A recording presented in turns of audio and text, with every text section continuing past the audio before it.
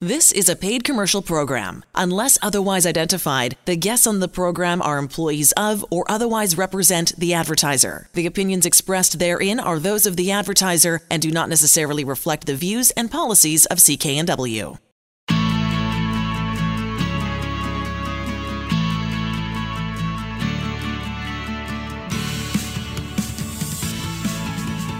Welcome to Dollars and Cents. I'm Elaine Scollin along with Blair Manton from Sands & Associates. They're experts in helping you get out of debt. We're with Blair right now talking about who is filing for bankruptcy. What are the numbers? What's the data? What's the research? And I'm thinking in the hopes that people will go, oh, that's me. I fit into that category. Yep, you are not alone. If you're listening to this and you've got debt, you're definitely not alone. You're actually close to the majority. I was reading recently, I think it's 46% of people carry a balance, and this is in Canada, carry a balance on their credit card every month. Wow. It's a huge warning sign. You're paying 20% interest on a credit card balance. Yeah. Hopefully it's going to clear the next month, but if that's a long-term thing, well, then you probably need to have a conversation with a professional such as ourselves here. Got it. So what kind of numbers of people are we talking about? Yeah, so of the people that come to see trustees, and there's essentially two legal remedies a trustee can assist with. So one is a personal bankruptcy, and in the last year that's available, so in last year 2016, across Canada, 63,000 people filed for personal bankruptcy. That's a surprisingly large number. Mm-hmm. Yeah, if you work it out on a long-term basis, it's going to be close to 10% of the population over their lifetime is going to go through either a bankruptcy or a proposal. In the province of BC, it was just under 5,000 people last year actually filed a bankruptcy, but it's been a pretty significant decline in bankruptcy rates in recent years in BC. Now, the reassuring part of those numbers is that you're not alone. Mm-hmm. There's lots of folks who are facing huge financial challenges and are taking action as a result of it. Exactly. So, but this is an interesting point, though. You've also said that filing bankruptcies or bankruptcy filings are actually on the downswing. Yeah, in the last 5 years, there's been about a 30% decrease in the province of BC in the number of people filing bankruptcies. How is that happening? What's the reasoning? Yeah, and you might that? think, oh, that's great, people aren't in trouble anymore, but no, it's quite the opposite. All the debt indicators are moving in the wrong direction. You know, debt to income is higher than ever, income isn't increasing, but what's happening is a lot of people who might have filed a bankruptcy in the past, they're opting to do what's called a consumer proposal now, which is a totally different remedy, and quite often, once people understand what a consumer proposal can do, they no longer need to consider a bankruptcy. So there's been a massive growth in consumer proposals to the effect that in the last year in the province of BC, there was actually more consumer proposals filed than there were personal bankruptcies. Okay, but what's the difference between the two? Because the end result is still the same, right? Yeah. Or is it? No, the end result's exactly the same. You end up with no debt to anybody. You move on with your life with a fresh start, but the means of getting there is completely different. So let's talk about what a consumer proposal is, because that's definitely the more unknown of the two options. What a consumer proposal is, it's basically an agreement. You know, any type of a proposal is an offer you're making that has to be accepted by your creditors. So what a proposal does is it's your offering to make a settlement on your debt. By law, when you make a proposal, all of the interest stops. So there's 20% interest per year that's, running the debts away from you. That stops the day you make a proposal. And also by law is typically you're not paying back the full amount of the debt. Quite often it's about a third of the debt, maybe a quarter of the debt, maybe a half, but it's in full satisfaction of the debt. So when you finish paying off that quarter to half or whatever it is, it's the same as if you paid the debt off in full. They can't come and collect from you ever again in the future. Now, can you take that scenario and relate it to if I didn't do a bankruptcy proposal, but I filed for bankruptcy? Mm-hmm. How is for example, like the interest rate stops, you stop paying interest at the moment you start the proposal. Yep. How does that work in bankruptcy? What's the impact on interest rates there? Yeah, so again, totally different remedies. So in a consumer proposal, you're avoiding bankruptcy. So what you're doing is you're saying to your creditors, if I filed for bankruptcy, creditors, you're probably not going to get a whole lot of money back. In most bankruptcies, there's pennies on the dollars that's paid back, whereas in a proposal, you're going to offer them, 20, 40, 50 cents on the dollar. Every situation is different, but it's almost always a very significant reduction. So a proposal, it's based on a percentage of the debt repaid. In a bankruptcy, there's no basis on the amount of the debt. You could go bankrupt owing $1,000, $10,000, $10 million. What you're required to pay back isn't based on the debt. You're not making a settlement anymore. Essentially, you've thrown up your hands and said, this is more debt than I'm able to clear. I need to get some relief. What you have to pay back in a bankruptcy is based on your monthly income. Okay. If someone's considered low income, they pay very minimal. If someone's not low income, they have to pay a little bit more. But with a proposal, my lender, it sounds like it's more advantageous to the lender for me to have a proposal than it is to file bankruptcy. Absolutely. Okay. So the way a proposal is structured is it's supposed to be a win-win. So the win to you, the individual who owes the money, is you don't have to file for bankruptcy. No one goes into bankruptcy lightly. It's a last resort. Obviously, there's credit rating impacts, and if there's a way that you can avoid a bankruptcy, you're interested in hearing about that as an individual.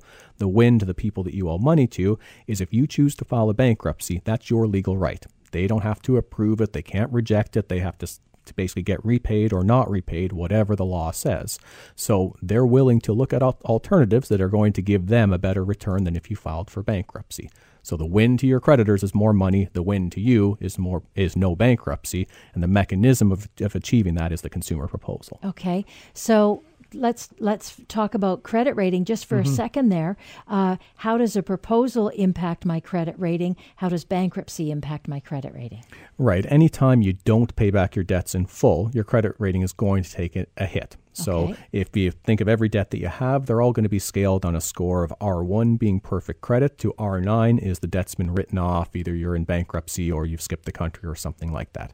So if you file for bankruptcy, your debts go to R9, so essentially the worst they could be, and a bankruptcy is noted for 6 years after your discharge. Doesn't mean they're not going to advance you any credit. Most of the time, within 2 to 3 years after a bankruptcy, if you've done the right things to rebuild your credit, you'll be fine. You'll start to get more offers of credit than you know what to do with, and the challenge is going to be using them responsibly so you don't have to come and see us again. Right.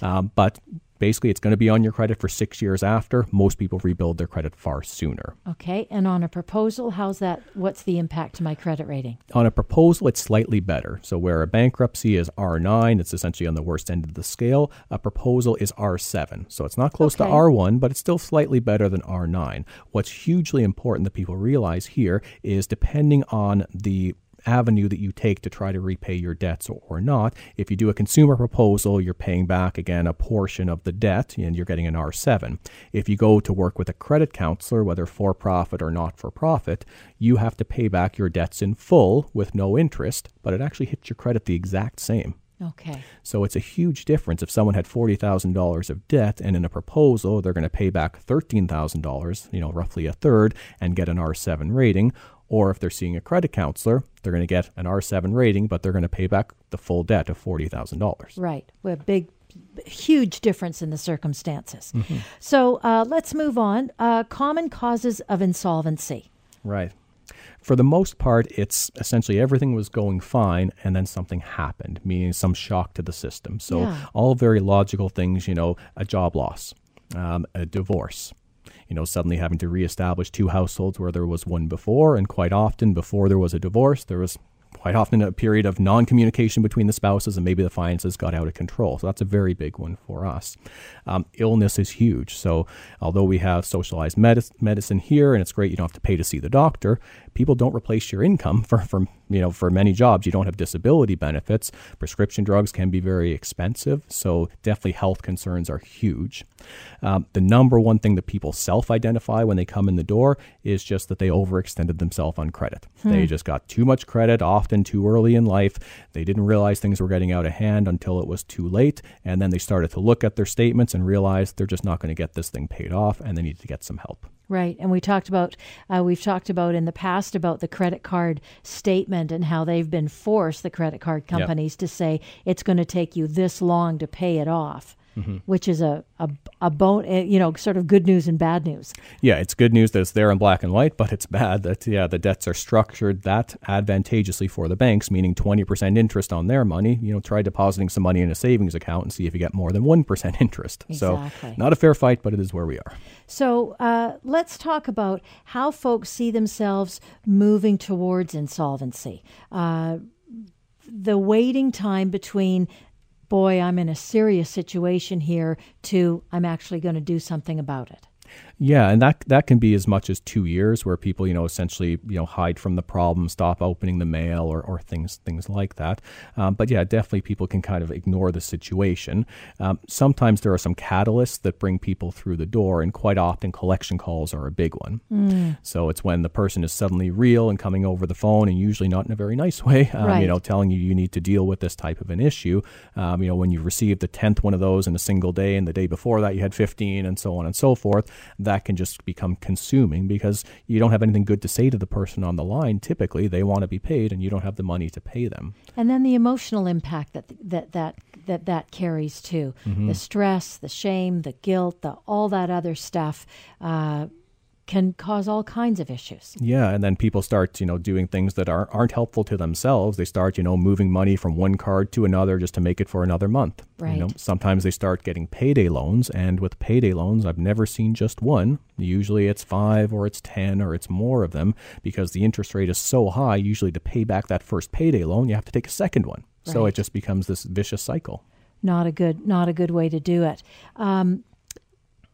What are some of the warning signs that if you're, looking at your situation and think, am I moving towards a debt that I can't possibly get a handle of? What are some of the signs that you've seen with folks coming in your door?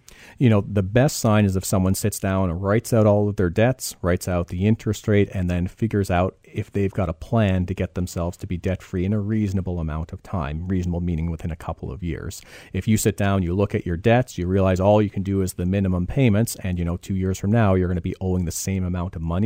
That's a very healthy analysis to say, hey, what I'm doing right now is not going to get me out of debt. Let's try to change the game. Let's try to do something different. Visit a licensed insolvency trustee and investigate whether a personal bankruptcy or a consumer proposal can restructure things for you. If any of this information resonates with you and you think, yeah, I need to do something now, sooner rather than later, it's very easy to take action. Sands-trustee.com is the website. Talk to folks like Blair. They've got offices all over the Lower Mainland, as well as 2 in the interior and 2 on Vancouver Island. Get a financial fresh start. The number, the 1-800 number, 1-800-661-3030. You can book an appointment for a free consultation and get started on this, and to find an office near you. We'll be back with more right after this.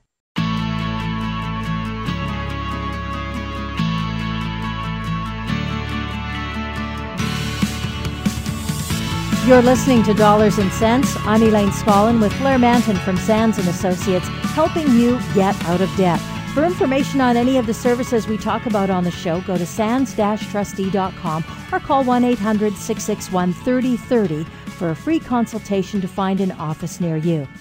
With us right now, Stephanie Duffy. Her website, stephanieduffy.com. She's a life coach, relationship strategist. She lives in the Fraser Valley. She specializes as a life coach, helping folks identify and acknowledge the limiting beliefs that keep us from living our full potential. Wow, that's quite a description, Steph.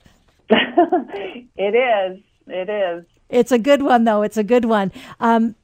And we're talking, this show's all about money and debt, and I know that's an area that you also help people with. Look at the tough events that create the debt or financial challenges. Let's talk about some of those things. What are the number one things that you find with the people that you end up talking to? Well, unfortunately, what I'm really noticing that's quickly arising, that's affecting financial strain, is unexpected disease or illness. And sometimes I wonder what's going on with society, because all these diseases and illnesses are suddenly coming up. And of course, people aren't ready for it, right? We don't expect to suddenly have a disease or illness, and so we don't plan for it. And other life events, the end of a relationship, that's, quite common. Unexpected layoffs or loss of a job, sudden market change. So there can be a loss of sales for those who are suddenly self-employed.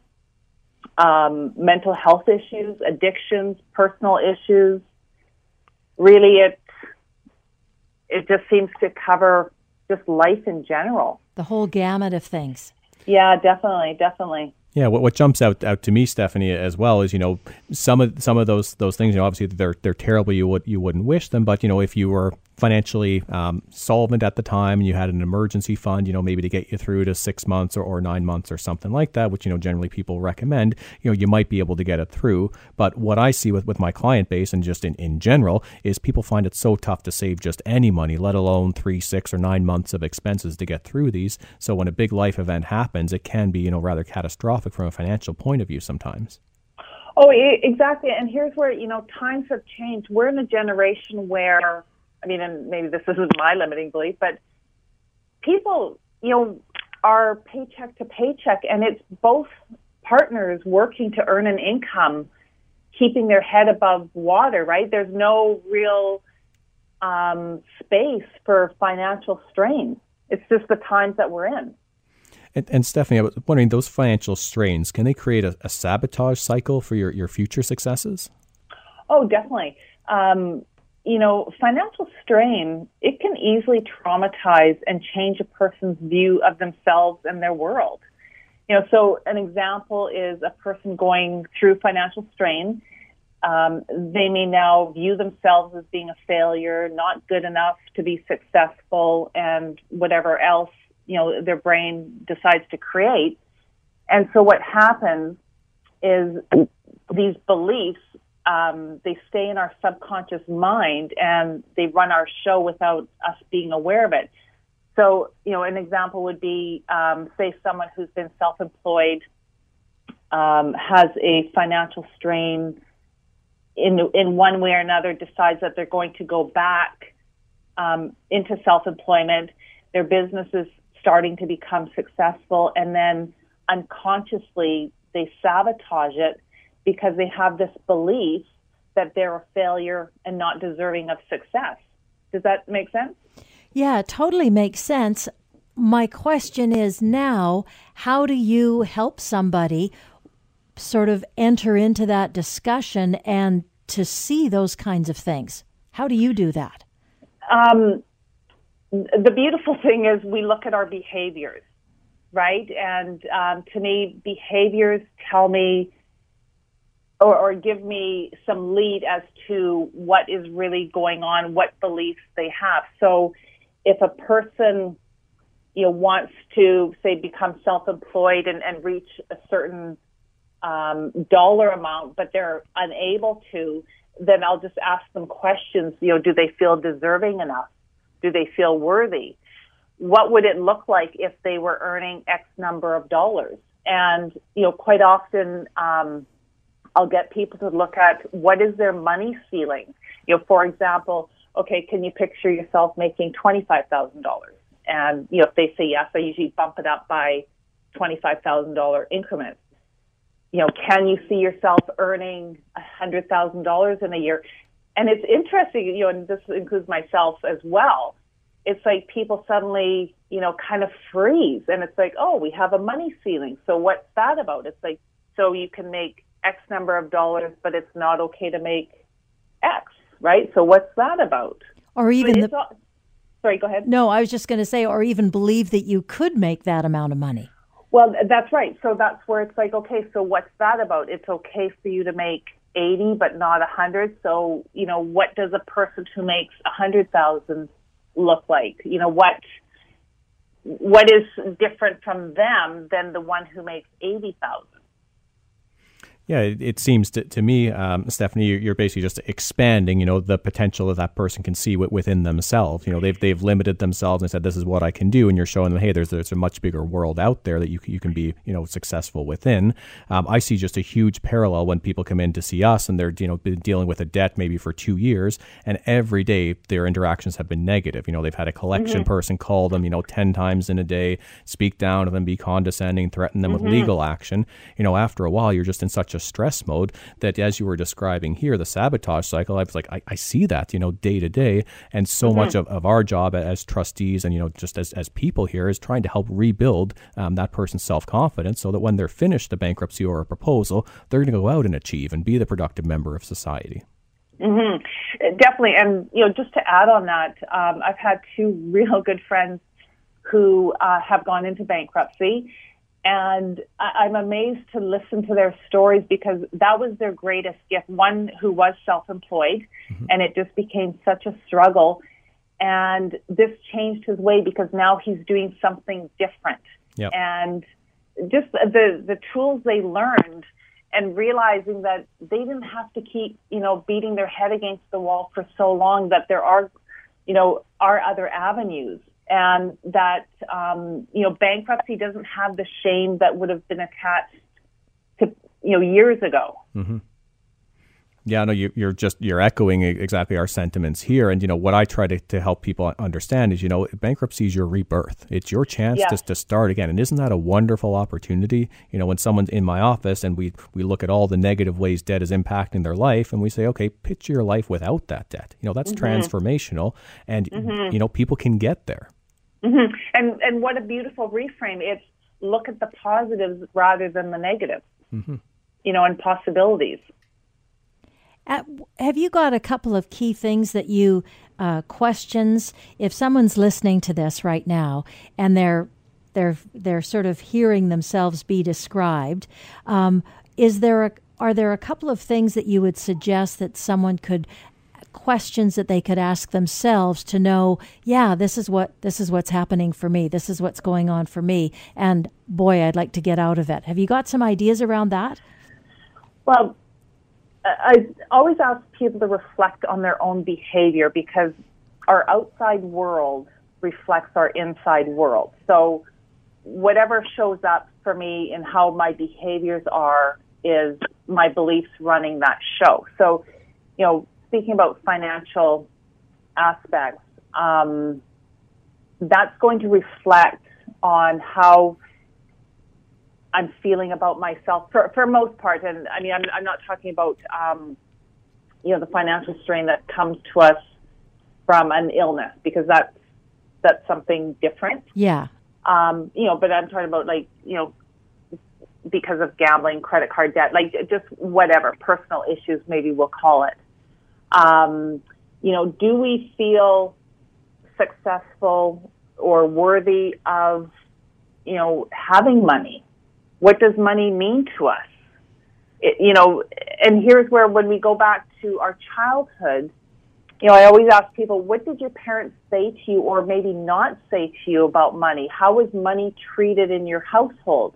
What were the beliefs around people who had money? Got it. And so really look at that, because it's our childhood beliefs that were put upon us that we took to own ourselves that are still running our lives. And sometimes, we don't even know what they are. And so it's just reacquainting yourself with, what do you believe about money? About being successful. What is successful? For more information, if you're feeling like this conversation is resonating with you, Stephanie Duffy's website is www.stephanieduffy.com. She's a life coach. She specializes to help folks figure out their limiting beliefs. Thank you, Stephanie. Thank you. You're listening to Dollars and Cents. I'm Elaine Scollin, along with Blair Manton from Sands & Associates, who are experts in helping you get out of debt. We'll be back with more right after this.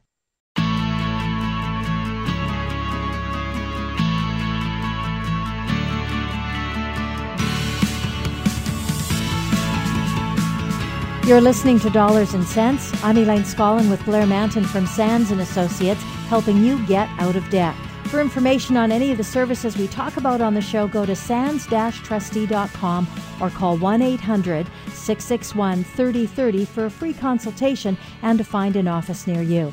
We've got Christine Conway online right now. She's a partner at Braun Financial Services, holds designations both as a certified financial planner and a certified health insurance specialist. Now, she practices in the Lower Mainland, super knowledgeable in a whole bunch of areas that will affect you regardless of where you're living.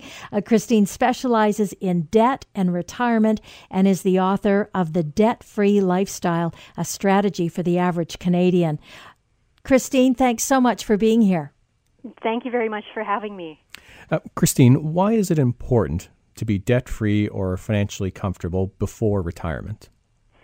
Debt freedom before retirement is all about opportunity.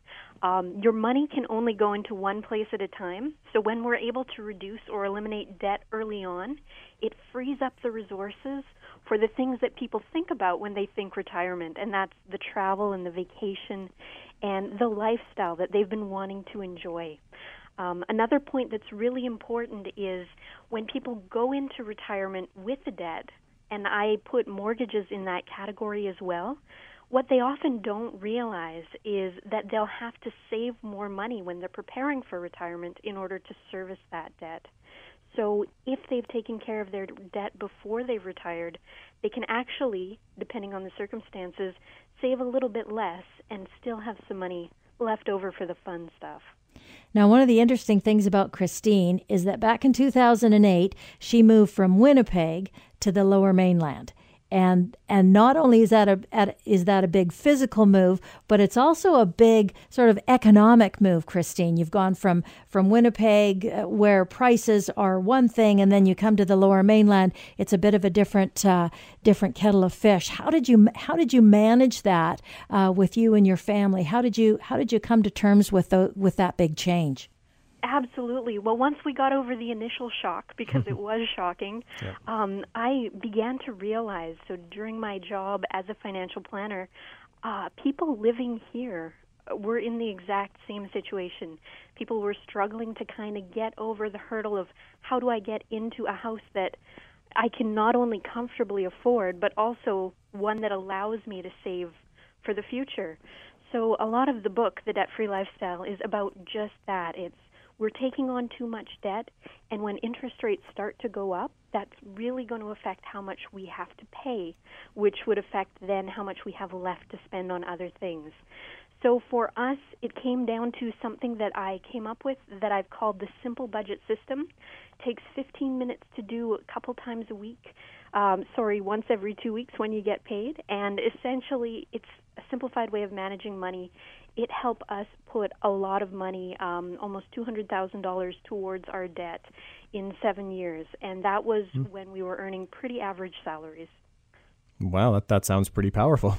It is, yeah, and a lot of it is about, when you look at debt, mortgages are usually taken right out of the equation. People think, I have a mortgage, I'm going to have it forever. But the very way the mortgage is structured, it's called an amortized loan, and if you understand how principal and interest are blended on these loans, you can use that to your advantage in a huge way. Now, so that's one of the things I love talking to people about, because they don't realize how much money they really have available to put to other things. Now, can you explain a little bit, sort of real layman's terms for us, Christine, on how that works? Absolutely.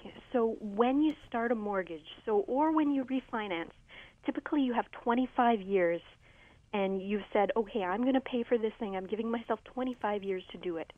And the actual payment that you make for the first period of the mortgage, so early on, till roughly about halfway through, most of your payment is interest, and very, very little is actually paying down the debt. So it's rather depressing when you look at your mortgage statement, right? Yeah. And you see it. You actually see it when you're reading your statements. I paid so much to interest, and I paid just a little bit to principal. So what we try and do for clients is we come up with how much money do we have left available that we can apply to just the principal. And when you do that early on in the mortgage, you can substantially reduce your total interest costs, which reduces the total cost of your mortgage. Because when people think about their home, they think about the sticker price. So say I want to buy a $500,000 home. I'm thinking, hey, I'm paying $500,000. But over the period of 25 years, depending on where interest rates are, I can pay considerably more. When the average interest rate is about 6%, you'll actually pay for that house twice, and the half will be going to interest. So there's a significant amount of things that people can do once they start to understand how these products are structured. And Christine, you were mentioning about interest rates a little bit earlier, and I find it interesting when I sit down with my clients and we actually start to do some sensitivity analysis. So many folks that I see, they're very extended on their mortgage. It's a variable rate mortgage, and we talk about, okay, if it's a 1% raise in interest rates, that doesn't sound like much, but that could be a 50% increase in someone's mortgage payment, or a 33% increase. If we're talking 2 or 3% mortgage rates, any small increase can be big. So how do you encourage your clients to try to plan for that? Do they sit down and try to forecast different scenarios and they're still okay? I love that you do that for your clients, because it's something that we do too. And I think it's so important, because a dollar that's out of their pocket is a dollar that's not going to be going back into the economy, right? It's a dollar less that they can spend or save for something else. But what we do is, in the book, I took what we saw from the end of 2009. So when interest rates dropped off, they've been kind of slowly and steadily declining from 2009 to now. So I had taken a scenario which reverses the trend. So it's based on historical interest rates, normal data, just reversed. So if we had a slow and steady increase of interest rates, and typically less than 1% every 5 years, because that's kind of how we saw these things go down. But it's still, even in a very slowly rising interest rate scenario, payments can go up substantially. Right. And that's what you had just touched on. People seem to think that if they're paying down their mortgage regularly, that their payments are just always going to go down. And if you look at interest rate history, we've just seen declines for decades now. So really, a rising interest rate retirement is something that people are honestly, they're just not ready for, and they're not aware of what the impact will be on their actual day-to-day spending. Yeah, and I think it could be significant from incredibly. What we can see, and I'd like to stress, not large increases. If we just have very, very small incremental increases, it all goes back down to the size of your debt.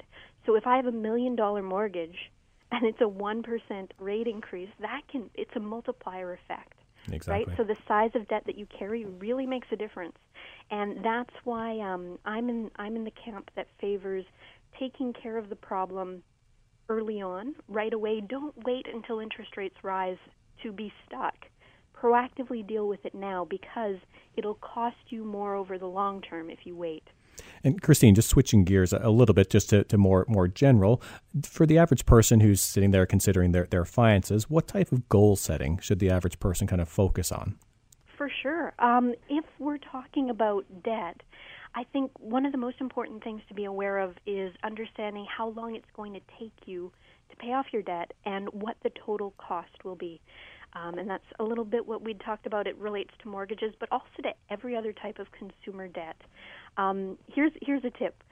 A lot of consumer debt, if you think of credit cards, lines of credit, they're all open-ended.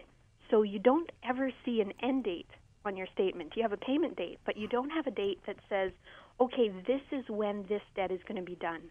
So we have to create that for ourselves so that we can then become debt-free. Otherwise, you kind of get on that hamster wheel, right? And you just go through the cycle over and over again. And these things will continue on for as long as you let them. So you're saying if you've got a credit card debt and you don't have an end date for when that's going to be paid off, that's a goal you should be setting, right? Yes. Yeah. I think that when people go through their individual goal-setting processes, if debt is one of their priorities, determining how long it'll take to pay down those debts, how much it'll cost them to do so, what the total cost is, including interest, and then with all that data, setting an end date so that they can make a commitment to themselves to say, okay, at this point in time, I'm going to be done with this debt, and then it's off the table, and now I've got money to spend on something else. Now, I know for myself, I would need some assistance to be able to do that. And I think that's where you would come in, right, Christine? Like a financial planner, you'd be able to assist me to figure out how to do that and how to do that properly. Yeah, I think that's where the industry comes in. So if you're looking for a financial planner, things that you'd want to look for would be if they're a certified financial planning professional first. Anyone in Canada right now could call themselves a financial planner. So you could if you'd like. You could hang a little sign on your door and That's say, scary. I'm a financial planner. It is. So Yes. that's why when you're doing your diligence, you really want to check their qualifications. So the Financial Planner Standards Council is what provides the Certified Financial Planner designation.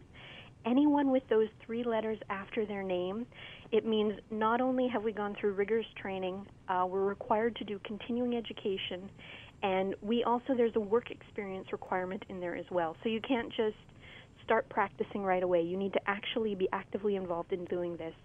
I would also encourage people to check experience and specialization, because financial planning is such a big category.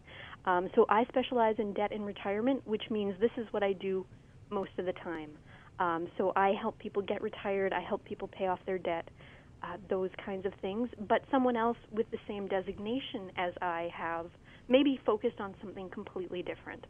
So when you're meeting with someone for the first time and you're kind of preparing your list of questions, just make sure that you check what they're good at and what they do regularly enough to be up to date on. That's great information, Christine. Another good place as we wrap up right now is Christine's website. It's www.debtfreelifestyle.ca. Christine's a partner at Braun Financial Services and holds designations as, yes, one of those certified financial planners and certified health insurance specialist. And, of course, really enjoys talking to people about debt and retirement. And, of course, her book, The Debt-Free Lifestyle, A Strategy for the Average Canadian, is also available. Christine, thanks so much for joining us.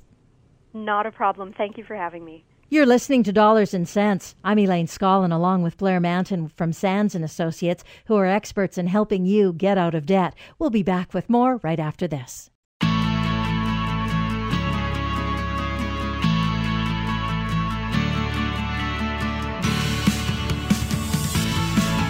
You're listening to Dollars and Cents. I'm Elaine Scollin with Blair Manton from Sands & Associates, helping you get out of debt. Now, we're talking about sort of frequently asked questions, and one of them that seems to come up for you a lot at Sands & Associates, Blair, is talking about secured debts. Let's talk about that, what it is, what's the difference, and how it works. Certainly. So, yeah, this is something that, it's a pretty core basic understanding about debt, but still it's important that we have it out there. So what a secured debt is secured means that there's some security there that if you don't pay the debt, they're going to take something from you. So that would be my car. Exactly. House. Your house. It could be, a piece of equipment if you're in a business. It could be, a farm implement. Essentially anything that you've given security over. So even what some people do is they go to, City Financial, for example, and they get a loan and they give security over all of their household goods. That would mean if they don't pay that loan, well, this lender could potentially come and take their household goods. So you can give security over any type of an asset, but the most common ones are over your mortgage, your house, and your car loan. Okay, so it sounds like a good thing from a lender's point of view. Exactly. But do I have to do that if I'm needing the money, or if I'm needing the loan? For the most part, yes. Okay. So for the most part, if you want to get someone to loan you money, to buy a house or to buy a car, they're not going to do that unless you give them some, again, security or an agreement that if you don't pay, they've got some recourse. They can go and get the car sold or get the house sold out from under you here, and we'll talk about those remedies. But that's totally different than an unsecured debt. Okay. An unsecured debt is something like a MasterCard debt, Visa, Amex, income tax, student loans. That's something if you don't pay, it's not pleasurable. They're going to call you, they're going to harass you, they're going to do a bunch of things, but there's nothing they can really take from you without taking action against you first, going to court, trying to seize things. If it's a secured debt, if you don't pay, they've got the right to come and seize the asset. Now, I did just have a thought when you were talking about the secured. If you're going after a secured debt for something, you're wanting to buy something, a house or a car, and the lender doesn't offer you that, then I would then think, okay, I need to investigate the lender a little bit, because if they're just going to give me this money and there's there's no backing to them, then what at the end of the day are they actually, going to take if I don't pay up? Oh yeah, that sounds like a scam 6 ways to Sunday. And right? I've seen that in the past where, people will, say, oh, this sweetheart financing deal, and you can't believe, oh yeah, they're not going to take security or whatever. But what it is at the end of the day is they're going to charge you a bunch of application fees. They're going to charge you, a credit report fee and this fee and that fee. So at the end of the day, you might have paid them hundreds or even thousands of dollars. And at the end of the day, nobody on God's green earth is going to advance you money against your house without taking security. Right. So the money's not going to be there at the end of the day with no security interest, but you might have paid a bunch of money thinking that it's going to come through in the end. So it's basically buyer beware. For the most part, if you're buying an asset and you don't have the money up front, so let's be clear, if you're going to buy a car for cash or a house for cash, you're not going to be giving security to anybody on those because you don't owe money. But if you have to borrow the money for the asset, then security is what's going to be taken out. Okay, so something to pay attention to. Mm-hmm. So next question, can a secured debt be dealt with under what we talk a lot about on this show, the consumer proposal, or in the case if you're entering personal bankruptcy? How does that work? Yeah, so absolutely yes is the answer. But let's back up a second first Sure. and say, what happens just if you don't pay a secured debt? Okay, fair enough. That's interesting too, because in some cases, if you don't pay the secured debt, they're going to come and take the security, and that might be the end of it. You actually don't need a bankruptcy or a proposal. Right. But let's talk through an example of a car loan. Because I was quite surprised when I moved to BC. There's some very specific provincial legislation that essentially protect consumers if you financed a car. Oh. So let's consider, we financed a car, and it's about a year later, and we realized that, we can't make the payments on this car. Something's happened, we lost a job, or someone got sick. And the challenge is, the car is now a year or two old. We know the car depreciated 30% when we drove it off the lot, probably another 30% the next year after. So by definition, a car loan, you're essentially underwater for almost the whole time. Got it. And what I mean by underwater is if you sell the asset, it's not going to be enough to pay off the debt. Yeah, it's never going to be the amount of money that you paid for it. That's right. Ever with a car, right? Maybe towards the end, maybe month 82 out of 84, you could sell, the car and pay off the debt there. I'm not sure, but for the most part, you're going to be considered what's called underwater. Okay. So what happens if you can't make the payments? Well, so first off, they're going to call you and they're going to say, okay, maybe we didn't get your payment this month, and you'll say to them, well, actually, I did that on purpose. I'm not able to make these payments.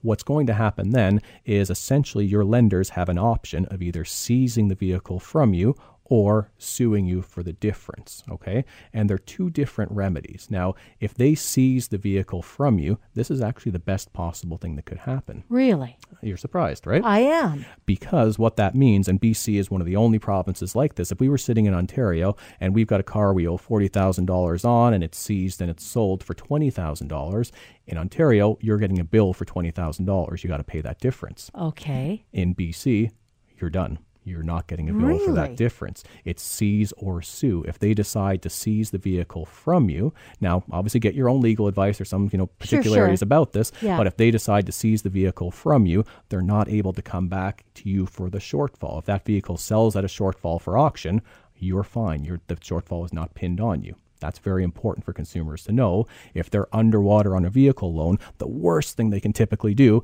is sell it off, take the loss, and then try to pay off the difference. They're better in having it seized by the creditor. Okay, that you've lost money. You've lost the money that you've put into the car. Mm-hmm. But like you said, that's it. Yeah, you don't have to lose anymore. Don't have to pay again. And I see people in my office, sometimes they owe $60,000 on a very basic Kia car, and I can see what's happened is every time they've negotiated negative equity. They've rolled in what they were already underwater on one loan into another loan into another.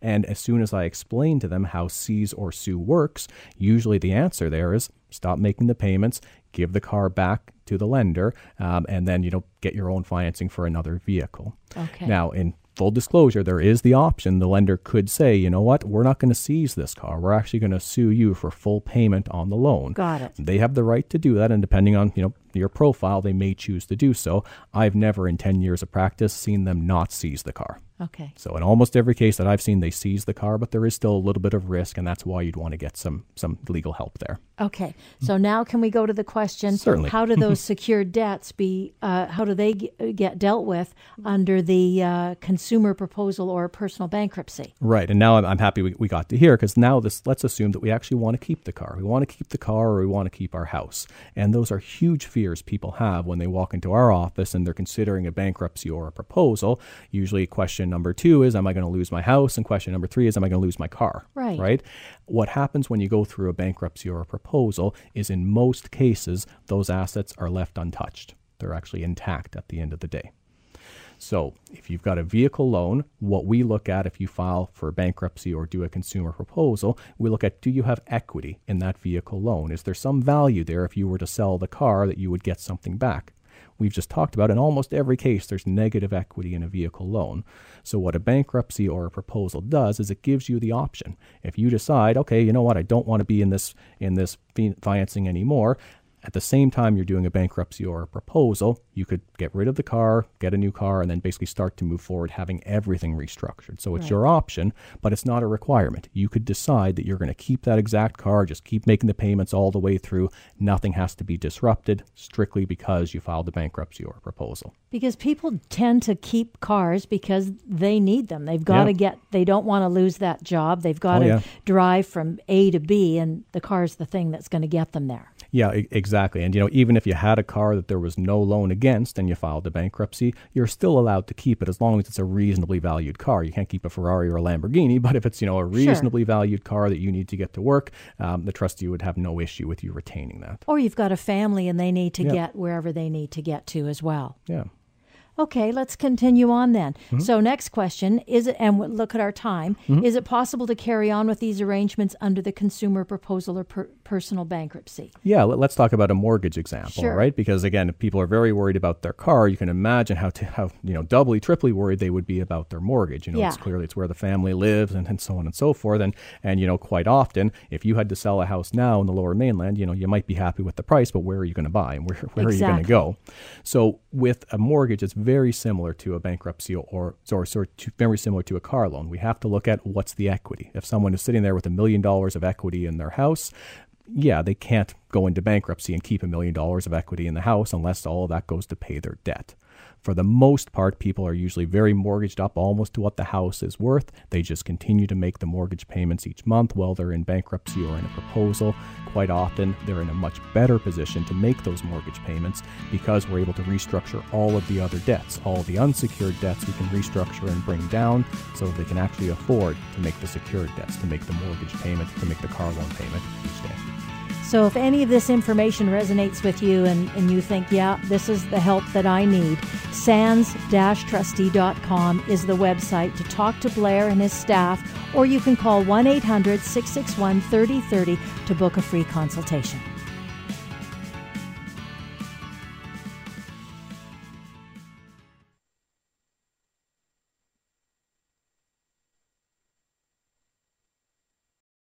The proceeding was a paid commercial program. Unless otherwise identified, the guests on the program are employees of or otherwise represent the advertiser. The opinions expressed therein are those of the advertiser and do not necessarily reflect the views and policies of CKNW. Hi, it's Shauna, and I might be a bad parent because my kids think French fries are vegetables. Hey, it's Ryan, and I might be a bad parent because I went out for wings when my wife was in the hospital after giving birth. Johnny here. I might be a bad parent because in my house, the tooth fairy gives pocket change. But we're not alone. Len emailed us and said his 6-year-old daughter's Tarzan moment going from love seat to lazy boy by curtains made him more proud than any dance recital. And Andy left his 2-year-old at the rink. All right, guys, I'm sure we're not alone. Like Andy's kid.